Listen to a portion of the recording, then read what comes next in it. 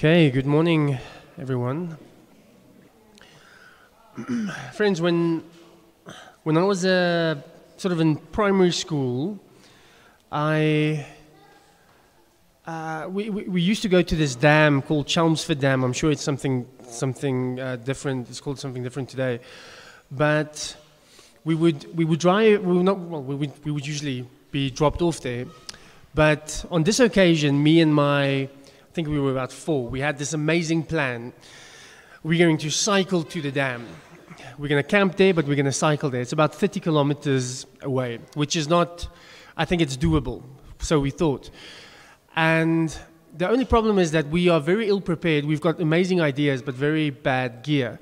So we take our sort of, 100 Rand bikes, and we put the charcoal on the bike. We put the tent on the bike. We had a pan on the bike, eggs sort of at this side, and we looked like those trolley recyclers, the sort of the packing of our bikes. And I think my mom took a picture of us as we set off on this very epic journey. And because it's a small town, as you go through the town, people know you, and they stop us and like, where are you guys going? We're going to go camping.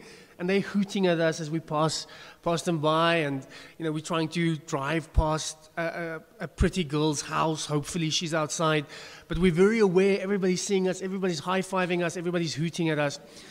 And then that was about 5 kilometers, and now we're outside of the town. Now we're just going through farmlands. Nobody's hooting anymore. Nobody's high-fiving anymore. Nobody's noticing anymore. This pan is hitting my back wheel like every 3 seconds, and it's this massive uphill, and all the jokes and all the excitement just suddenly disappears. And we're asking ourselves, why are we doing this? Our parents offered to drop us off with all the gear. It wasn't as if we didn't have transport. They said, we can easily drop you off, and we said, no, it's an adventure. And then eventually, we just sat next to the road. And we thought maybe we can camp here, next to this little stretch over here. We had our fishing rods. We wanted to go fish. There wasn't water by, but at that stage we were willing to compromise. And eventually we hitchhiked, but we hitchhiked with 4 bikes and all our camping gear. And luckily, a farmer who was curious drove past and gave us a lift all the way to the dam. We were very happy about that. And then we gave him my mother's number and asked him, please phone her and tell her to fetch us tomorrow morning at 11. Now, here's the point. It's easy to start a race well. It's easy to, in the beginning, there's a lot of excitement. In the beginning, there's a lot of high fives. There's music.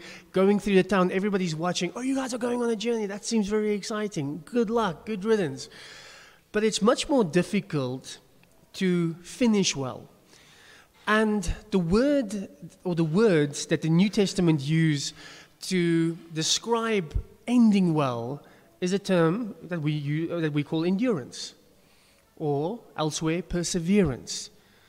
And that is very important in faith. I think we have an overemphasis in the church on how a story begins. And there's nothing wrong with it.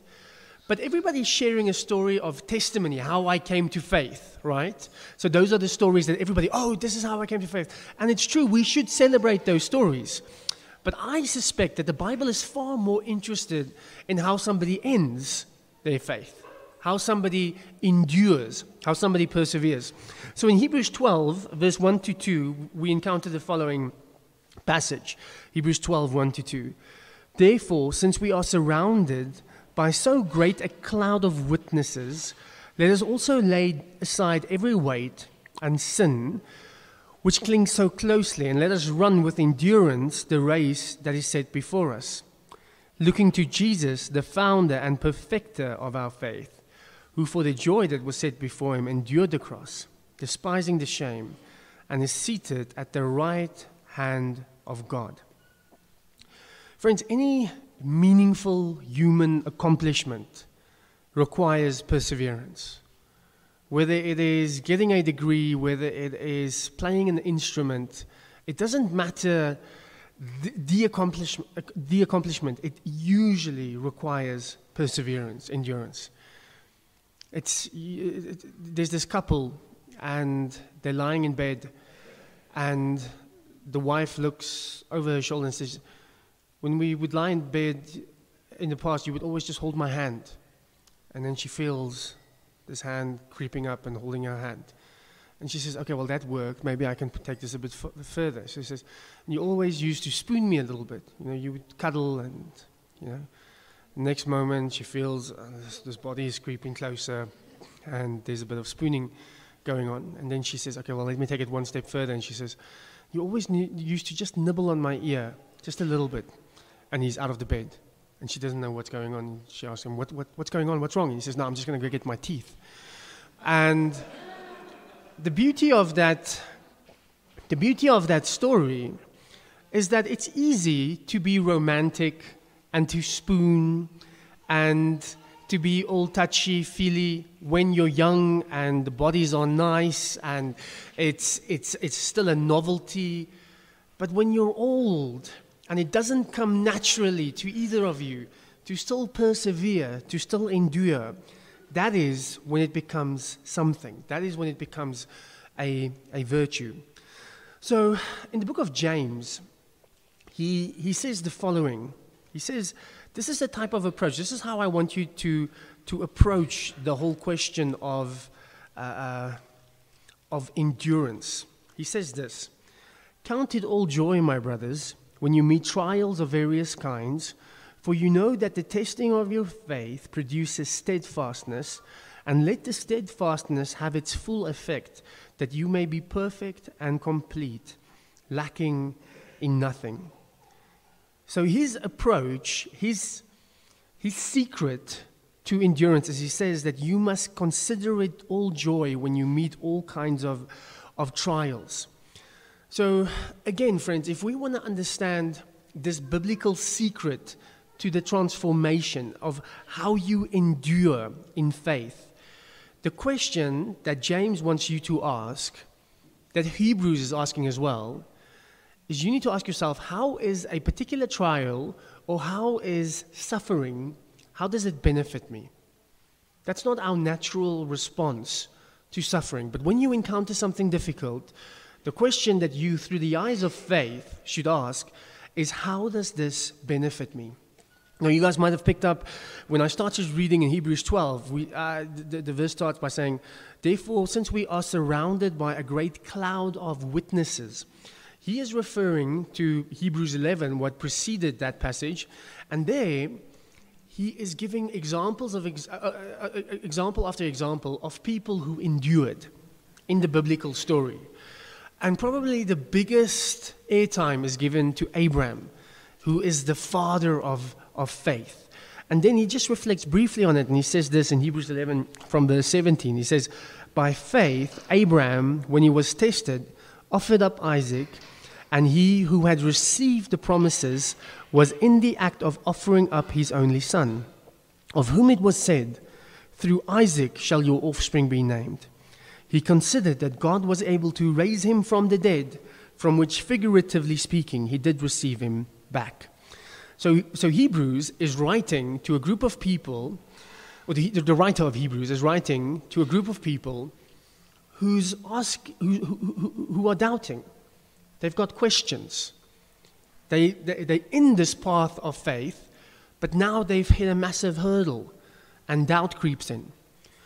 And what he does is he says, I want you to draw on Abraham and all of these other guys as well. Moses, he mentions quite a few of them, but he spends a lot of time on Abraham. And the story that he focuses on is the story where Abraham is called to offer up Isaac. Now, I'm not going to go into any great detail in this story. It deserves a lot of attention because it's one of the most famous stories in the world, and it's also very problematic from a modern perspective, right? But we're not going to exhaust it. But just to highlight certain aspects of it. So, Abraham is called to offer up his son. And we know this, that the beginning of the story says, and God did this to test Abraham. Now, I mean, it's a horrible test. It's very difficult. But one thing that is interesting in the Bible, whenever it says, and God tested them, he never tests the pagans. He never tests people that are not in the family of faith. In that sense, test is sort of an act of love. So when God tests someone, it's always just his people and the leaders of his people. And that's what James also wants us to do. He wants us to interpret our trials and interpret these tests as a gift of sorts. Okay, but let's just do a recap of Abraham. So Abraham and his wife Sarah, they've given up on kids. They are very old, and they don't think that they're going to have any children, not even to speak of a son.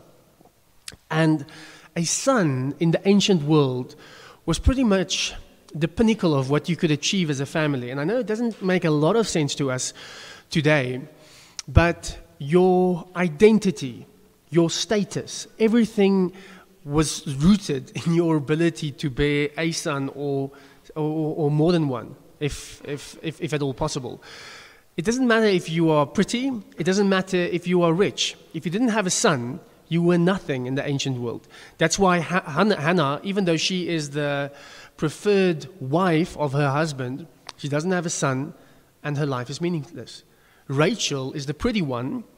Leah is not the pretty one. She is the one with, and the Bible uses the euphemism, she had weak eyes. Okay, so she's not the pretty one. I would imagine that if you go to the Middle East today, the only thing that you actually see are their eyes. So you have to extrapolate from the eyes that I think she's pretty. But Rachel was pretty, and Leah had weak eyes, and yet Rachel says to Jacob, "Give me a son, or else I die." So even though she was the pretty one, even though she was the preferred one, Leah was the one that was blessed. Why? Because she was able to bear a son. So in the ancient world, having a son was everything. Abraham and Sarah, they're old. They don't have kids. They're not buying green bananas anymore. And there's this promise. There is this promise that they will have a son. They will have a son. And when they hear that promise, they say, they laugh. That's what they do. They laugh. It's impossible. It's a sarcastic laugh. And then Isaac is born, and they laugh again. They laugh so loud that they call the son laughter. That's what Isaac means, laughter. It's an ugly laugh. When Isaac was there as a baby, nobody had teeth in that whole house. And there's this promise, and the promise is that you will have a lineage.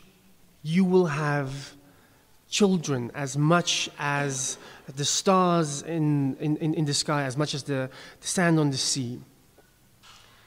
And then comes this terrible command. You must sacrifice this child, this promise. And the laughter disappears. And he has to walk to this place called Moriah. And it must have been a terrible, terrible journey. Isaac has wood on his back that he's carrying, and Abraham carries the fire and the knife. And there's this terrible conversation between them. Isaac asks him, "Where's the sacrifice? Where's the lamb?" Abraham can only answer by saying, "The Lord will provide." And he is, as we know, called to sacrifice his son. Now, this is very difficult for us to understand as moderns. But just try and think about it in this way. This story is not about Isaac. This is not about the psychological damage that happened to Isaac. It's not about Isaac at all. It's about Abraham, who now has to sacrifice the thing that is most important to him. And in this case, it is having a legacy. It is having a lineage, which is the most important thing. Are you willing to sacrifice that? And it must have been super uncertain. And he walks. And one can just imagine that if you read his lips, he was just shaking his head and saying, "I don't understand, I don't understand, I don't understand." And there's the temptation to run to the conclusion too quickly and say, and then God provided a lamb and he didn't have to sacrifice Isaac, yay.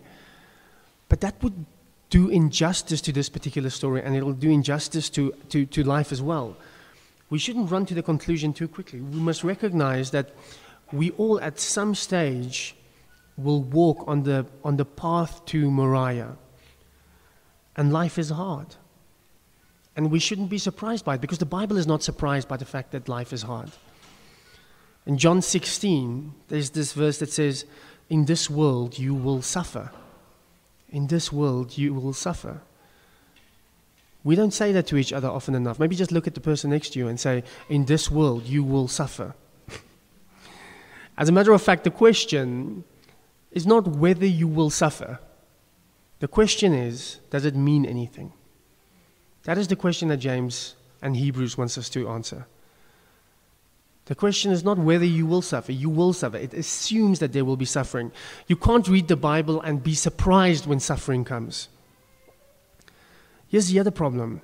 Abraham had very little info. He doesn't know that this is just a test. He didn't know that. He's just walking obediently on this path. Who's the paradigmatic sufferer in the Bible? Job. Does Job know why he's suffering? No. Does he ever find out why he suffered? No. He's never provided an answer. But yet, he is radically obedient and walking in this path. Friends, we often we think faith is this unwavering certainty. And we just walk and I've got faith, I'm strong, I've got faith.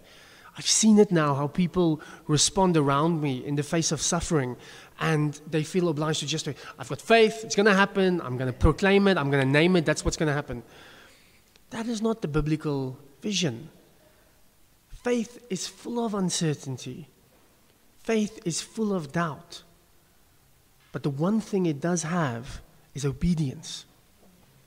You walk in the dark, not because you see anything, not because it feels good, but because you are obedient.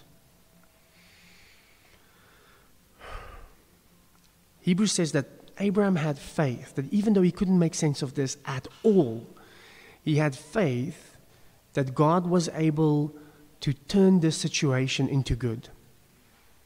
He can make something of this terrible situation. And then as Abraham lifts that dagger, he is stopped. Abraham, Abraham. And we can breathe. The story ends well. Yes, the lineage is continued. Last week we looked at Jesus in the Garden of Gethsemane. One thing that I didn't mention is the following. That Jesus, although he knows that this is what he needs to do, he needs to go to the cross, and this is why he came, to give his life as a ransom to many. He needs to go to the cross. When he's in Gethsemane, he says, please, Lord, let this cup pass from me. And you know what some commentators think? They think that maybe Jesus had in the back of his mind that even though the son must be sacrificed, maybe God will provide in the same way that he provided for Abraham when he spared Isaac's life. Maybe Jesus in the Garden of Gethsemane is waiting for the line, Jesus, Jesus, now I know that you were willing to lay down your life, but I'm going to make a different plan. Don't worry about it. And he waits, and there's nothing. He hears nothing. And eventually, he says, my God, why have you abandoned me? I'm not hearing your voice anymore. You know what's interesting? The place where Isaac was sacrificed is Mount Moriah. That is where the temple stood, and the temple foundation stands to this day. Jesus was sacrificed not far from that mountain. And like Isaac carried the wood on his back, so Jesus carried the wood on his back. Only this time, the knife fell. This time, the son died. This time, the father grieved. And there was darkness. And it is terrible. And we run too quickly to the Sunday. But we need to pause at the Friday. It is terrible. It's the worst moment ever. It's complete darkness. But eventually we get to the resurrection. Maybe something that I've said before is that they say that Protestants struggle more with suffering than Catholics. Maybe the reason for that is that if you go into any Catholic church, the thing that you are looking at all the time is what? Jesus on the cross. In the Protestant church, we don't have a lot of art, but if you see art, it's usually Jesus risen. So we just want to jump there, and we must jump there, right? The cross definitely led to the resurrection. But we shouldn't go there too quickly, otherwise we risk being surprised by suffering. But the story does tell us that even though this story is one of profound, profound darkness, God can still use it. He can still turn it into the most beautiful and meaningful story, an event that the universe has ever known. And that is the hope that James is holding before us to this day, and Hebrews. That hope that God can turn this darkness into something is what we need to hold on to. We need to interpret our present trials through that lens, that God can use this. What James says is he uses this word, consider it joy. Consider it joy when you are confronted with all sorts of trials, when your faith is being tested. Consider it joy. Now he says trials of various kinds. Now why that is important is it's sometimes easier for us to see God's hand in gratuitous suffering. Most people, if you ask them, where did they experience the most spiritual growth in their lives? They will tell you, when I went through some horrible suffering. This can be statistically proven over and over again. But James doesn't just say, when you go through horrible suffering and trials. He says all kinds of trials. So what we need to add in here are all these little trials where we are being tested and where it's an opportunity for our faith to be perfected. So here's the thing. How do you handle it when there's a taxi or a driver driving in the yellow lane just speeding past you whilst you are stuck in the traffic jam? I think James would say, that's a trial. All kinds of trials. Now there it's easy to swear, but now I'm on the way to the hospital, to this person who's dying. I want you to suffer and suffer well, and we need to experience this trial. But I'm swearing at the taxi driver. That's also a trial. All kinds of trial. The queue at Home Affairs. How do you handle that? I have failed that test over and over again in my life. One day, I will not fail it. How do you handle the colic baby? Everything will be nice in our house, and Lorraine and I would be very lovey-dovey, and, I would go get my teeth, in the evening, which is actually not a joke. I mean, she married me with false teeth. And then when the child is acting out, what I've encountered? It's usually our child, but when that child is difficult, your child is crying, your child is doing this, it becomes your child. How do you handle that trial? How do you handle that test? The thing about a trial is it's always an unexpected encounter. It's not something that you prepare for. Again, when you're driving to the hospital and you're coming to church and you're thinking, no, I've got this suffering, I've got this ordeal, how am I going to deal with it? It's easier because you are somehow prepared for it. But the trials that we are tested in are also those trials that we are completely unprepared for, and we usually fail it miserably. A trial is that snarky email that you get from a colleague. A trial is the criticism that you get at work or in the family. It's a family fight. Those things are all trials. Where I failed miserably this week? We went to Harry and Annette to visit them. And we get there and everything is fine. and we're in the queue and we want to go into the security estate. And we've got a security number that they give us, and they say their system is off. And I say, okay, well, that's unfortunate, but the only thing dividing us is this little boom.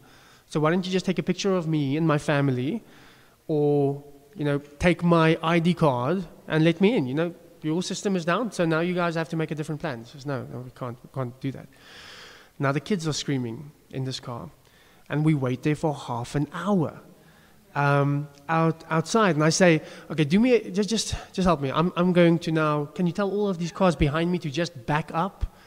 And I'm going to try and reverse, and then we're going to just not visit our friends today, and because you guys are completely incompetent. And Lorraine eventually just says, Johan, just try and listen to the guy. What is he saying? And he says, look, our system physically does not allow us to lift this boom. It's not like I can lift it up. It must be opened somehow by the system. There's no other way. And I didn't hear that. I was just calling this guy incompetent. And he just says, we are at the mercy of a machine that is down. That is the only problem. I failed miserably in that trial. Consider these things. Consider these things to mean more than you think they do. When you use the word consider, it's a different way of saying you have to run the numbers again. You have to recalculate. I'm not sure if the GPS still does it. Do they still do it, like recalculating? It is to try and figure out what is a different way to approach this particular situation. So, for example, if you somehow win R1 billion, okay, a billion rands, rand or rands, it doesn't matter. It's good. It's a good thing. Will you, Marie, say, I consider this R1 billion to have a good impact on my budget? Is that something that you will say? No, you don't consider it. It's super obvious, right? No considering is necessary. It does have a very positive impact on your budget. No consideration is needed. But the Bible says, and the New Testament in particular says, I want you to consider suffering, because at first our natural reaction is not to like it. Our natural reaction is not to see anything good in it. I want you to reconsider. It's not obvious. I want you to look at these trials, at suffering, through the lens of faith. James says there is an opportunity here in this trial to practice perseverance, to create endurance in your life. If you just do a word study in the Bible of consider, you will find all sorts of context. So, for example, Paul says in Philippians 2, consider others higher than yourself. Nowhere does Paul say, consider yourself higher than others. Why? Because that's the natural position. I consider my own, I consider myself higher and more important than others, so I'm always trying to benefit myself. He doesn't need to tell me that.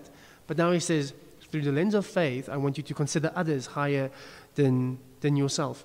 In that same passage in Philippians 2, it says, Christ considered equality with God not as something to hold on to, but he emptied himself and he went to the cross. Why does it need consideration? Because it doesn't come naturally. It's nice to have this intimacy with God the Father. If you want to go to the cross, it takes a lot of consideration, a lot of rethinking, a lot of recalculating. Hebrews 11:26 says, Moses considered the suffering that he eventually experienced more than the treasures of Egypt. He was a prince of Egypt. It was very comfortable in the palace.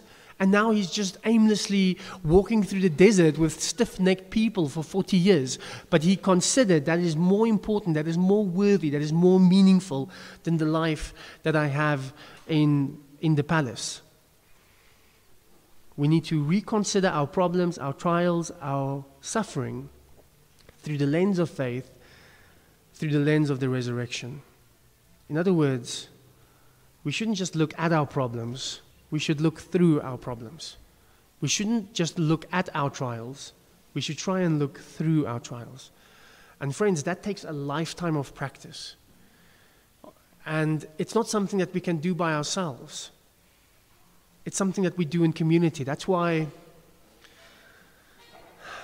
I often laugh when I'm in a Bible study in a cell group and somebody would relay their suffering, and they would say, this is what's happening at work, or this is what's happening in the family.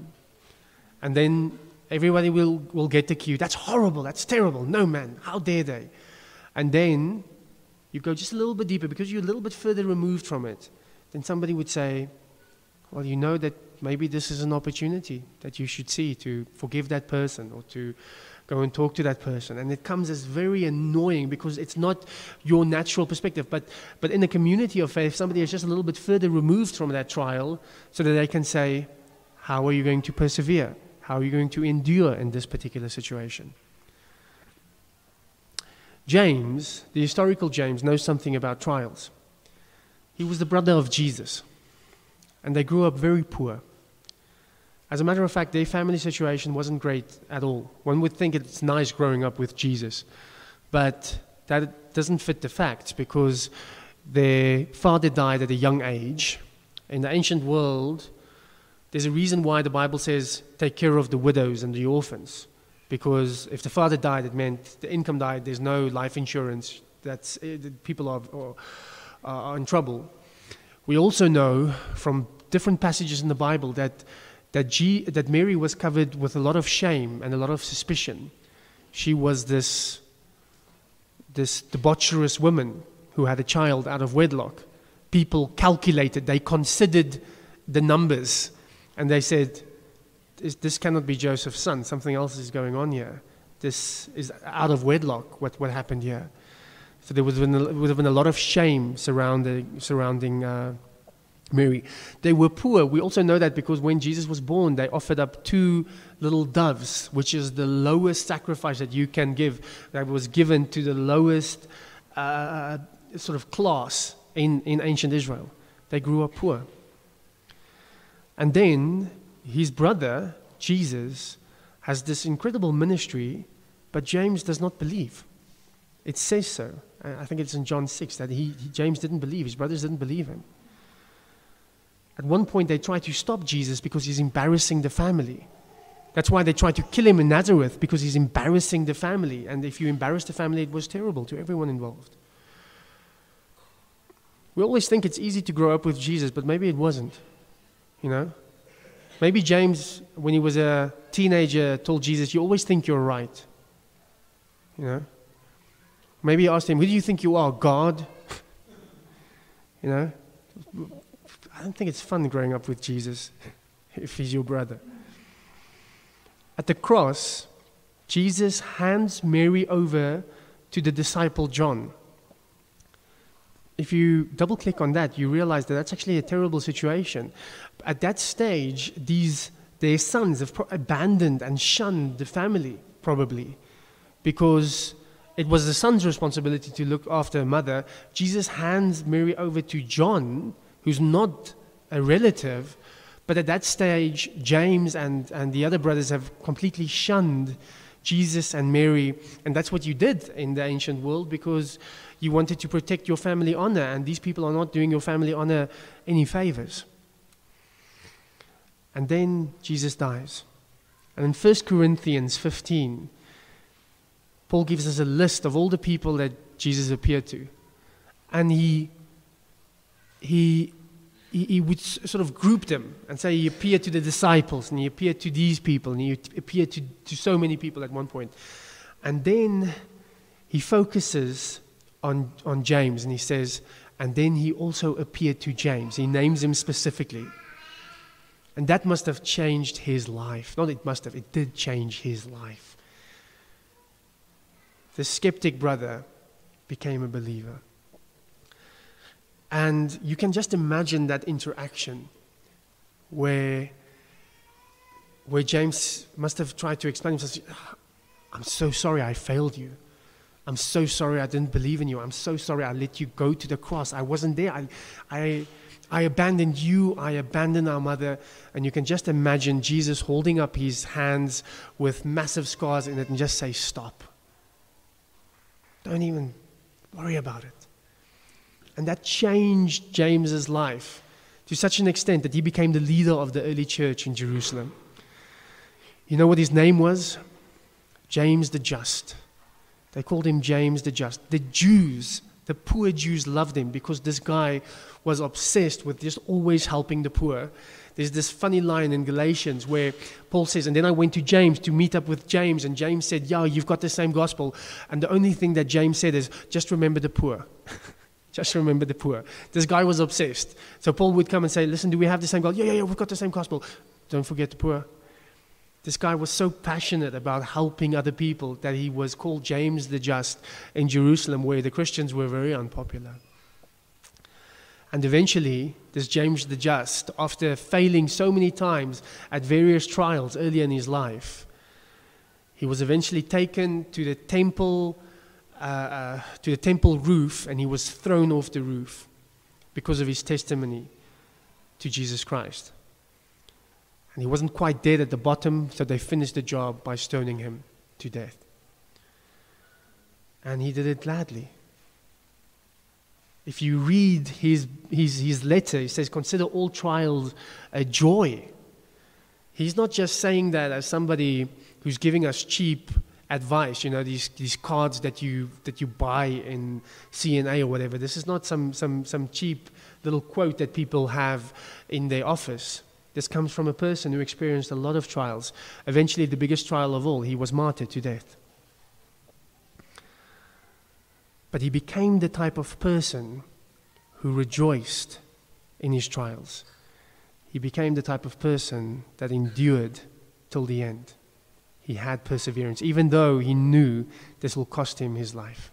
And it did. Let's pray. Lord Jesus, we often think that when we come to faith, then everything will be okay. We have a very narrow view of what that might mean. We've got very sentimental ideas sometimes about what life should be like. It is our prayer this morning, Lord, that we will be a community where we know and where we often remind each other that in this world we will suffer. That is a promise that you made to us. You finish that verse, however, by saying, but we shouldn't fear because you have overcome. It is our prayer, Lord, that when we experience suffering, when we are confused, when we go through all kinds of trials, whether they are big or small, when we experience doubt, when we experience your absence, that we will be able to endure, that we will reconsider what we are experiencing now through the lens of faith. When we go through those things, Lord, it is impossible for us to think that it makes sense. It is difficult for us to think that this is your will. It is difficult for us to think of you at all. But help us to practice this discipline of endurance, of reconsidering what is happening in our lives through the lens of Jesus Christ, through the cross and through the resurrection. Lord Jesus, it's easy to start well. It's easy to high-five each other when it's going well. It is our prayer, Lord, that we will become people of endurance, that we will persevere when things are tough till the end. In Jesus' name we pray. Amen.